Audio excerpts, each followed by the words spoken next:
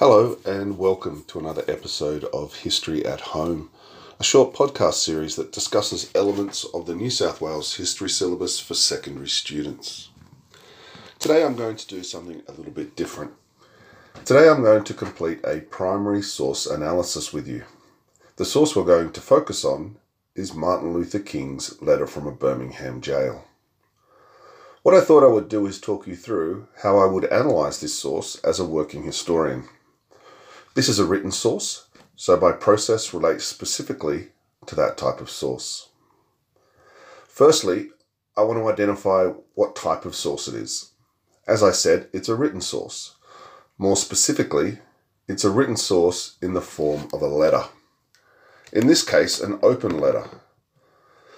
For those of you not familiar with the concept of an open letter, it is a letter addressed to one person or a particular group, but it's published so that everyone can read it. In addition, this is also a primary source. The author of the source is Martin Luther King, and Dr. King addressed the letter to my dear fellow clergy.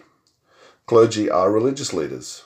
In this case, it was addressed to 8 Christian and Jewish religious leaders from Birmingham, who had themselves written an open letter to Dr. King criticising the Birmingham Campaign, or Project C, as it was also known as.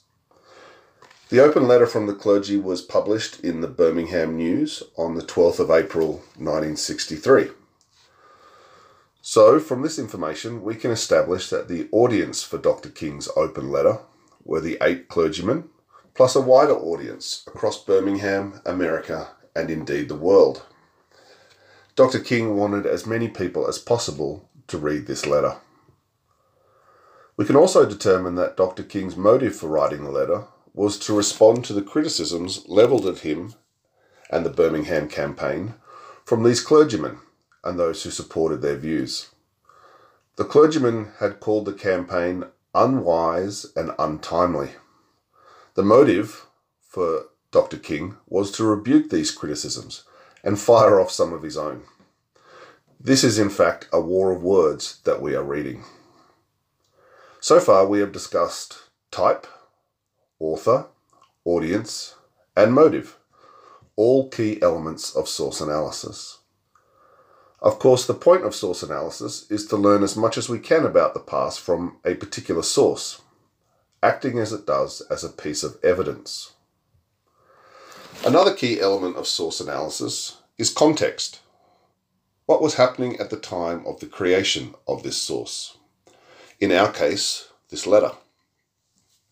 One of the fascinating parts of this letter is that it was written by Martin Luther King while he was in jail, having been arrested on the 12th of April 1963 for defying the Birmingham authorities' ban on racial protests.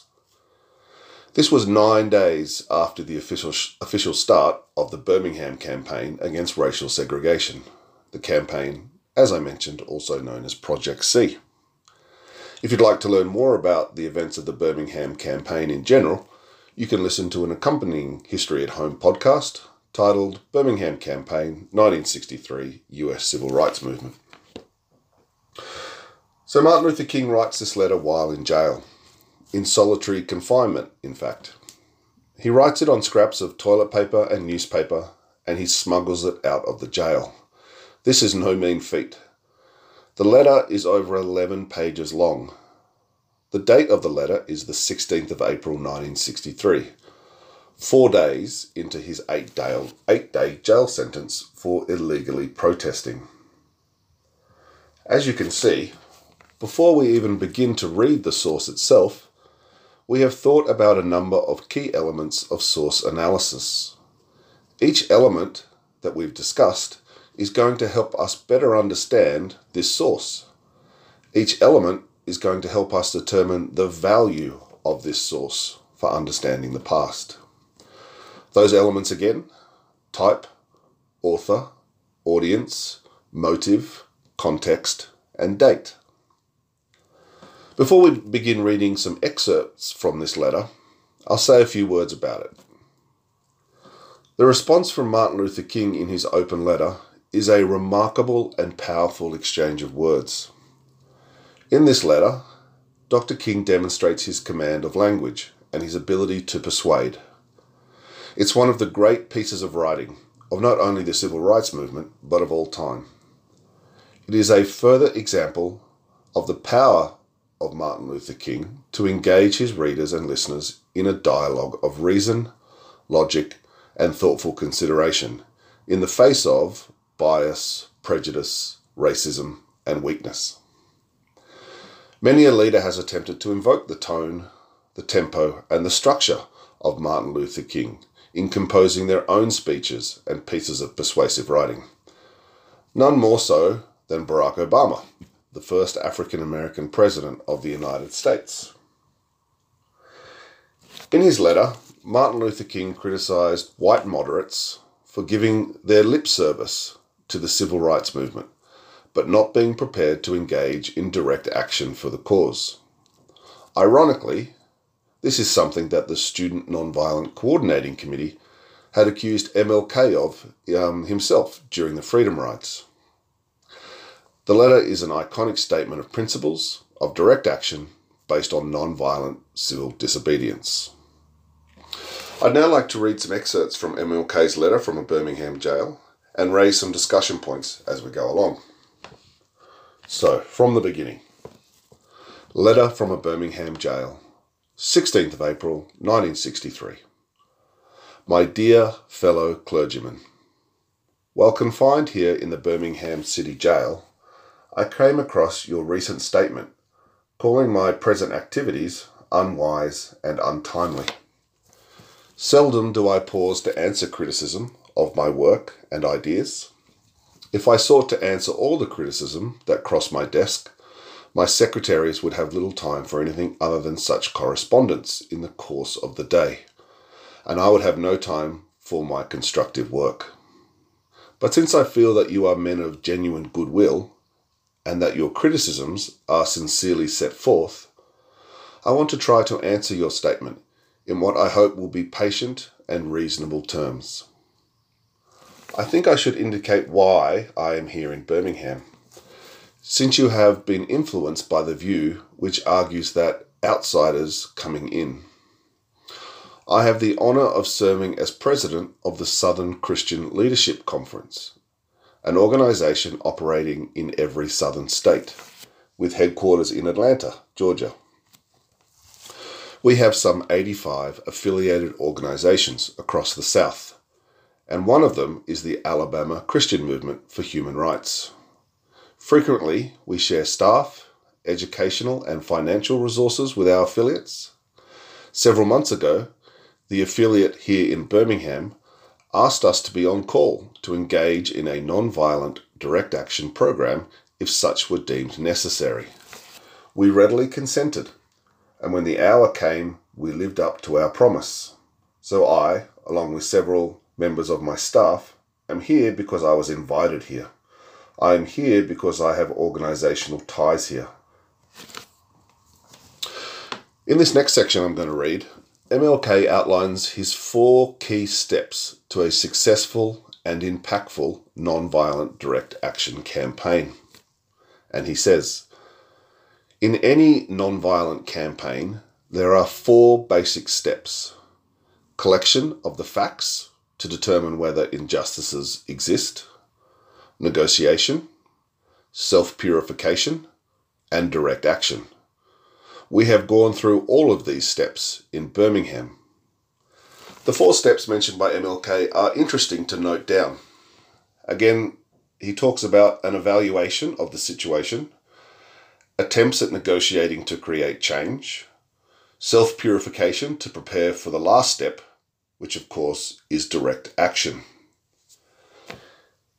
MLK continues from here by outlining step 1, an evaluation of the situation in Birmingham to determine if injustice exists and to what level. And he says, there can be no gainsaying the fact that racial injustice engulfs this community. Birmingham is probably the most thoroughly segregated city in the United States. Its ugly record of brutality is widely known. Negroes have experienced grossly unjust treatment in the courts. There have been more unsolved bombings of Negro homes and churches in Birmingham than in any other city in the nation. These are the hard, brutal facts of the case. So that's MLK's short summary of injustice in Birmingham. He then moves on to focus on step 2, negotiation. On the basis of these conditions, Negro leaders sought to negotiate with the city fathers, but the latter consistently refused to engage in good faith negotiation. Then, last September, came the opportunity to talk with leaders of Birmingham's economic community. In the course of the negotiations, certain promises were made by the merchants. For example, to remove the store's humiliating racial signs.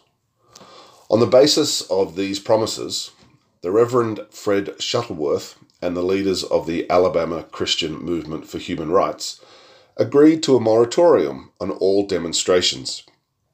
As the weeks and months went by, we realized that we were the victims of a broken promise. A few signs, briefly removed, returned. The others remained. As in so many past experiences, our hopes had been blasted, and the shadow of deep disappointment settled upon us. In that section, MLK is informing the clergy who criticised him for undertaking direct action and not negotiating that he and other leaders did, in fact, engage in good faith dialogue with the Birmingham city authorities, business and community leaders. But they were betrayed. They were let down by the lack of action and follow-through. Nothing had changed. MLK continues. We had no alternative except to prepare for direct action, whereby we would present our very bodies as a means of laying our case before the conscience of the local and the national community. Mindful of the difficulties involved, we decided to undertake a process of purification. We began a series of workshops on non-violence, and we repeatedly asked ourselves, are you able to accept blows without retaliating? Are you able to endure the ordeal of jail? In this last section, MLK is justifying the move to direct action and outlines step 3, self-purification. MLK continues by directly addressing some of the criticisms levelled at him.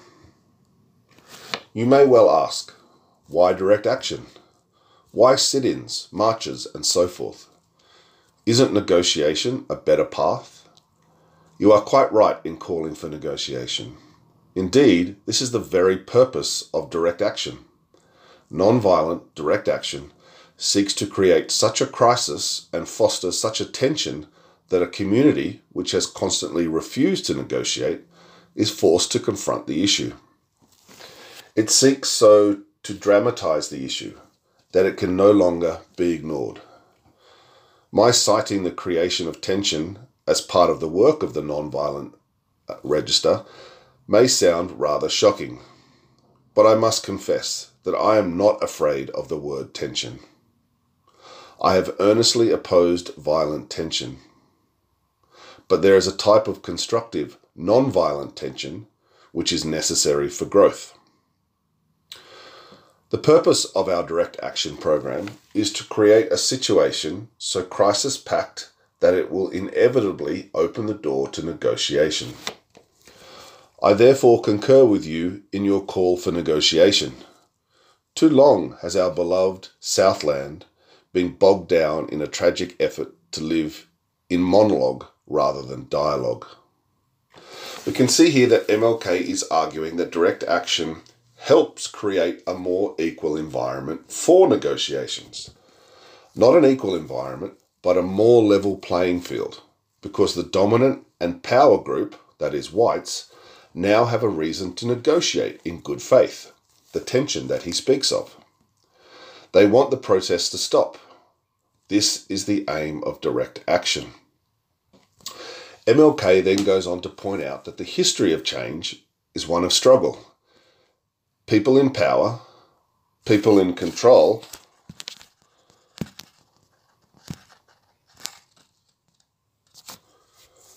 Don't give up without a fight.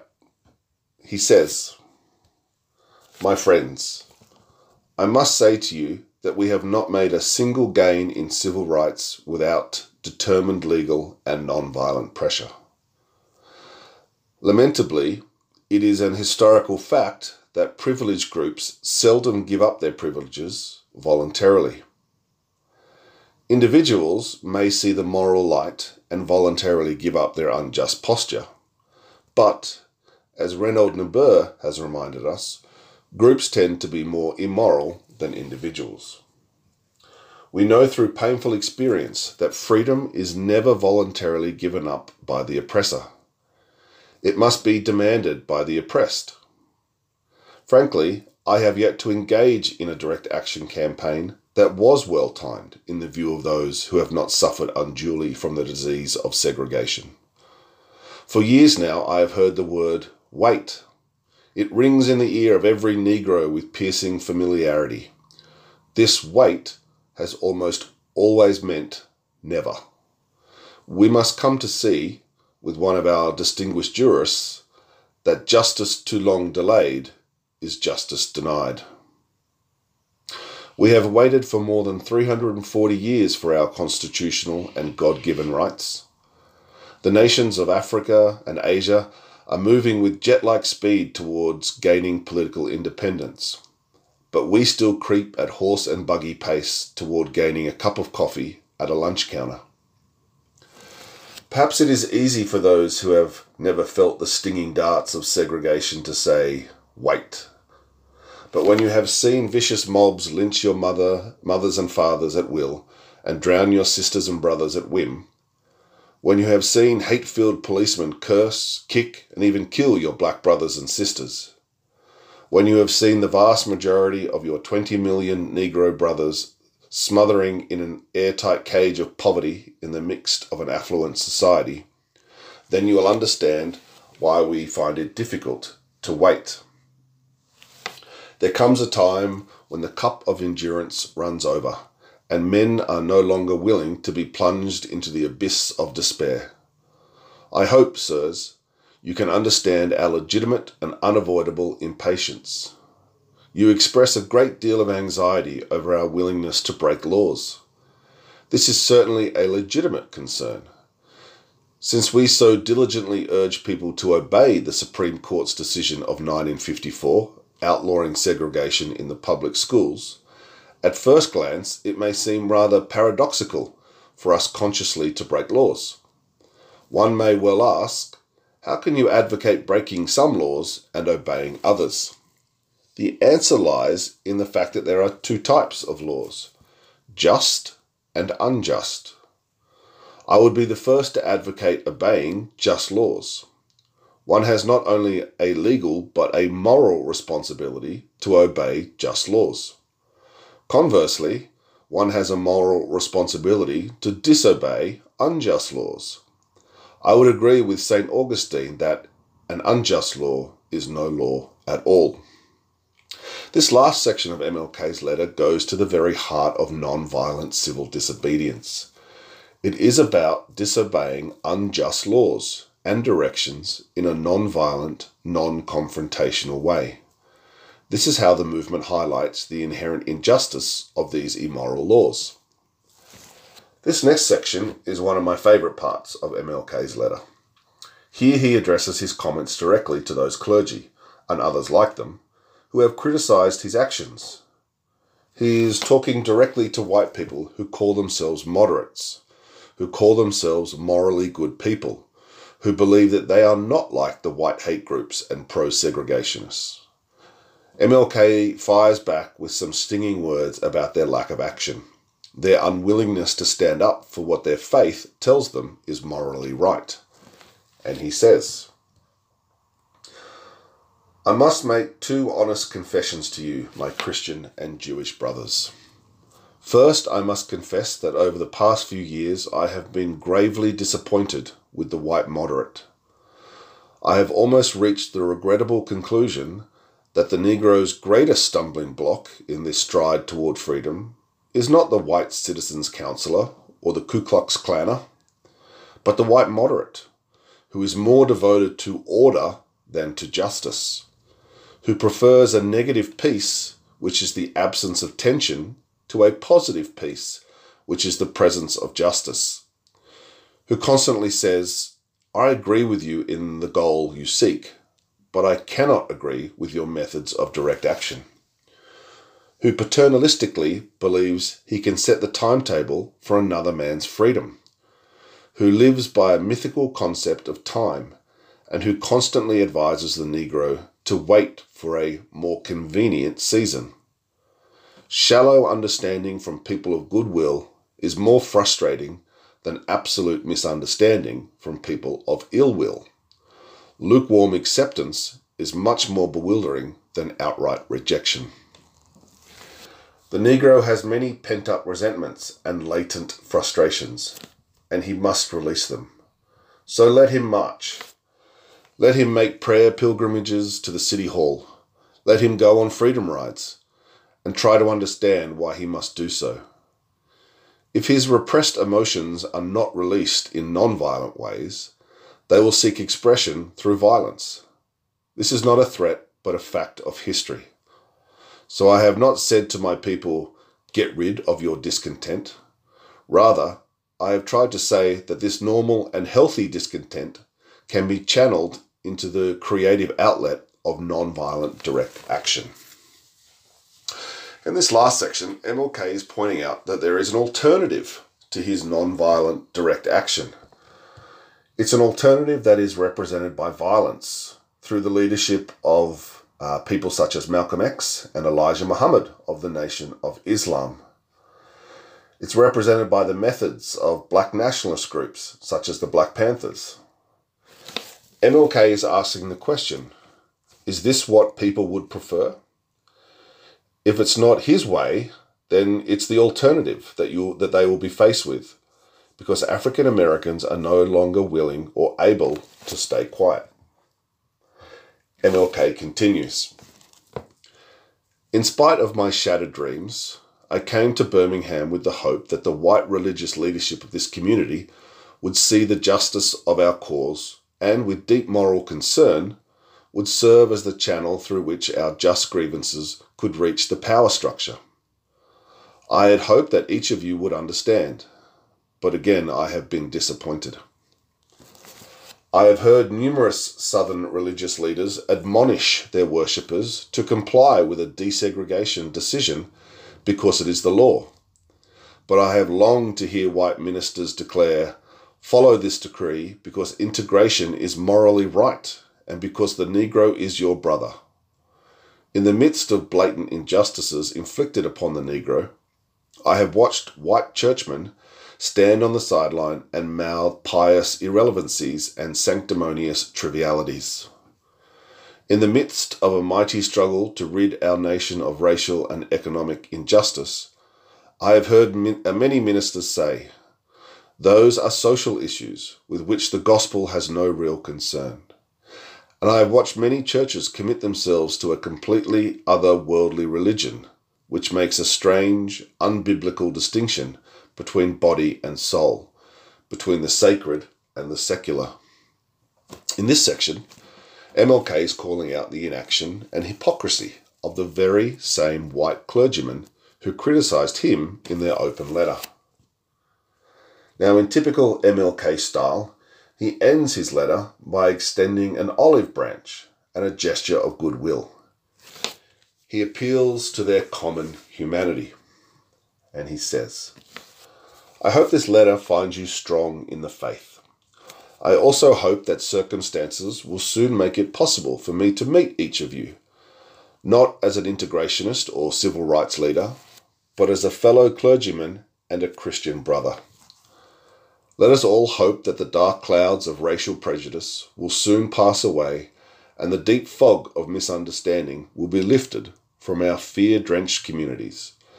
And in some not too distant tomorrow, the radiant stars of love and brotherhood will shine over our great nation with all their scintillating beauty.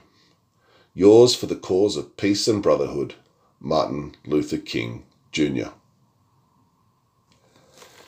In reading excerpts of this letter with you and making some comments, I have demonstrated the process of the historian in determining meaning from the content of the source. I was extracting meaning from this piece of evidence. This is a highly valuable source for historians in understanding the tensions of the civil rights movement and the thinking of one of the central leadership figures, MLK. It's written from the perspective of Martin Luther King and the protest movement. It gives us a fascinating insight into his thoughts and feelings at the time. As MLK states at the start of the letter, he does not usually directly respond to criticism. So this is a rare opportunity for historians to gain access to his thoughts about those who he opposes.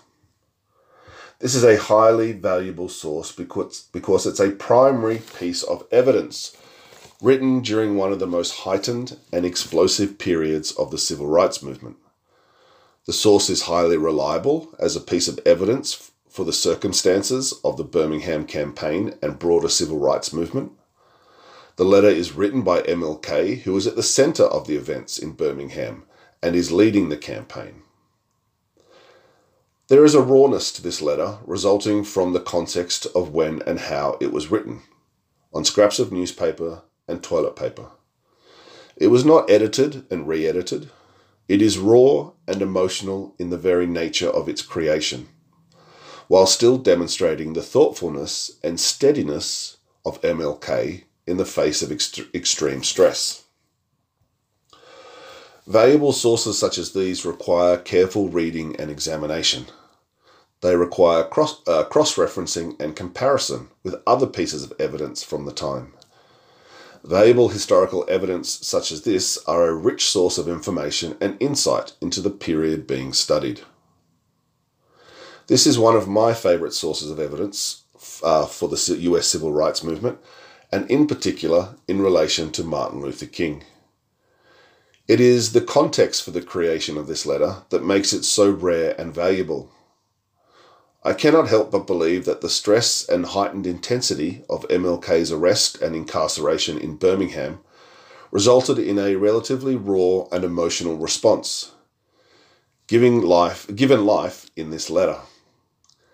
This moment is perhaps only matched by MLK's "I have been to the mountaintop" speech that he delivers on the 3rd of April 1968, the day before he is in fact assassinated. In that moment, we also get a rare glimpse of a man facing his own mortality.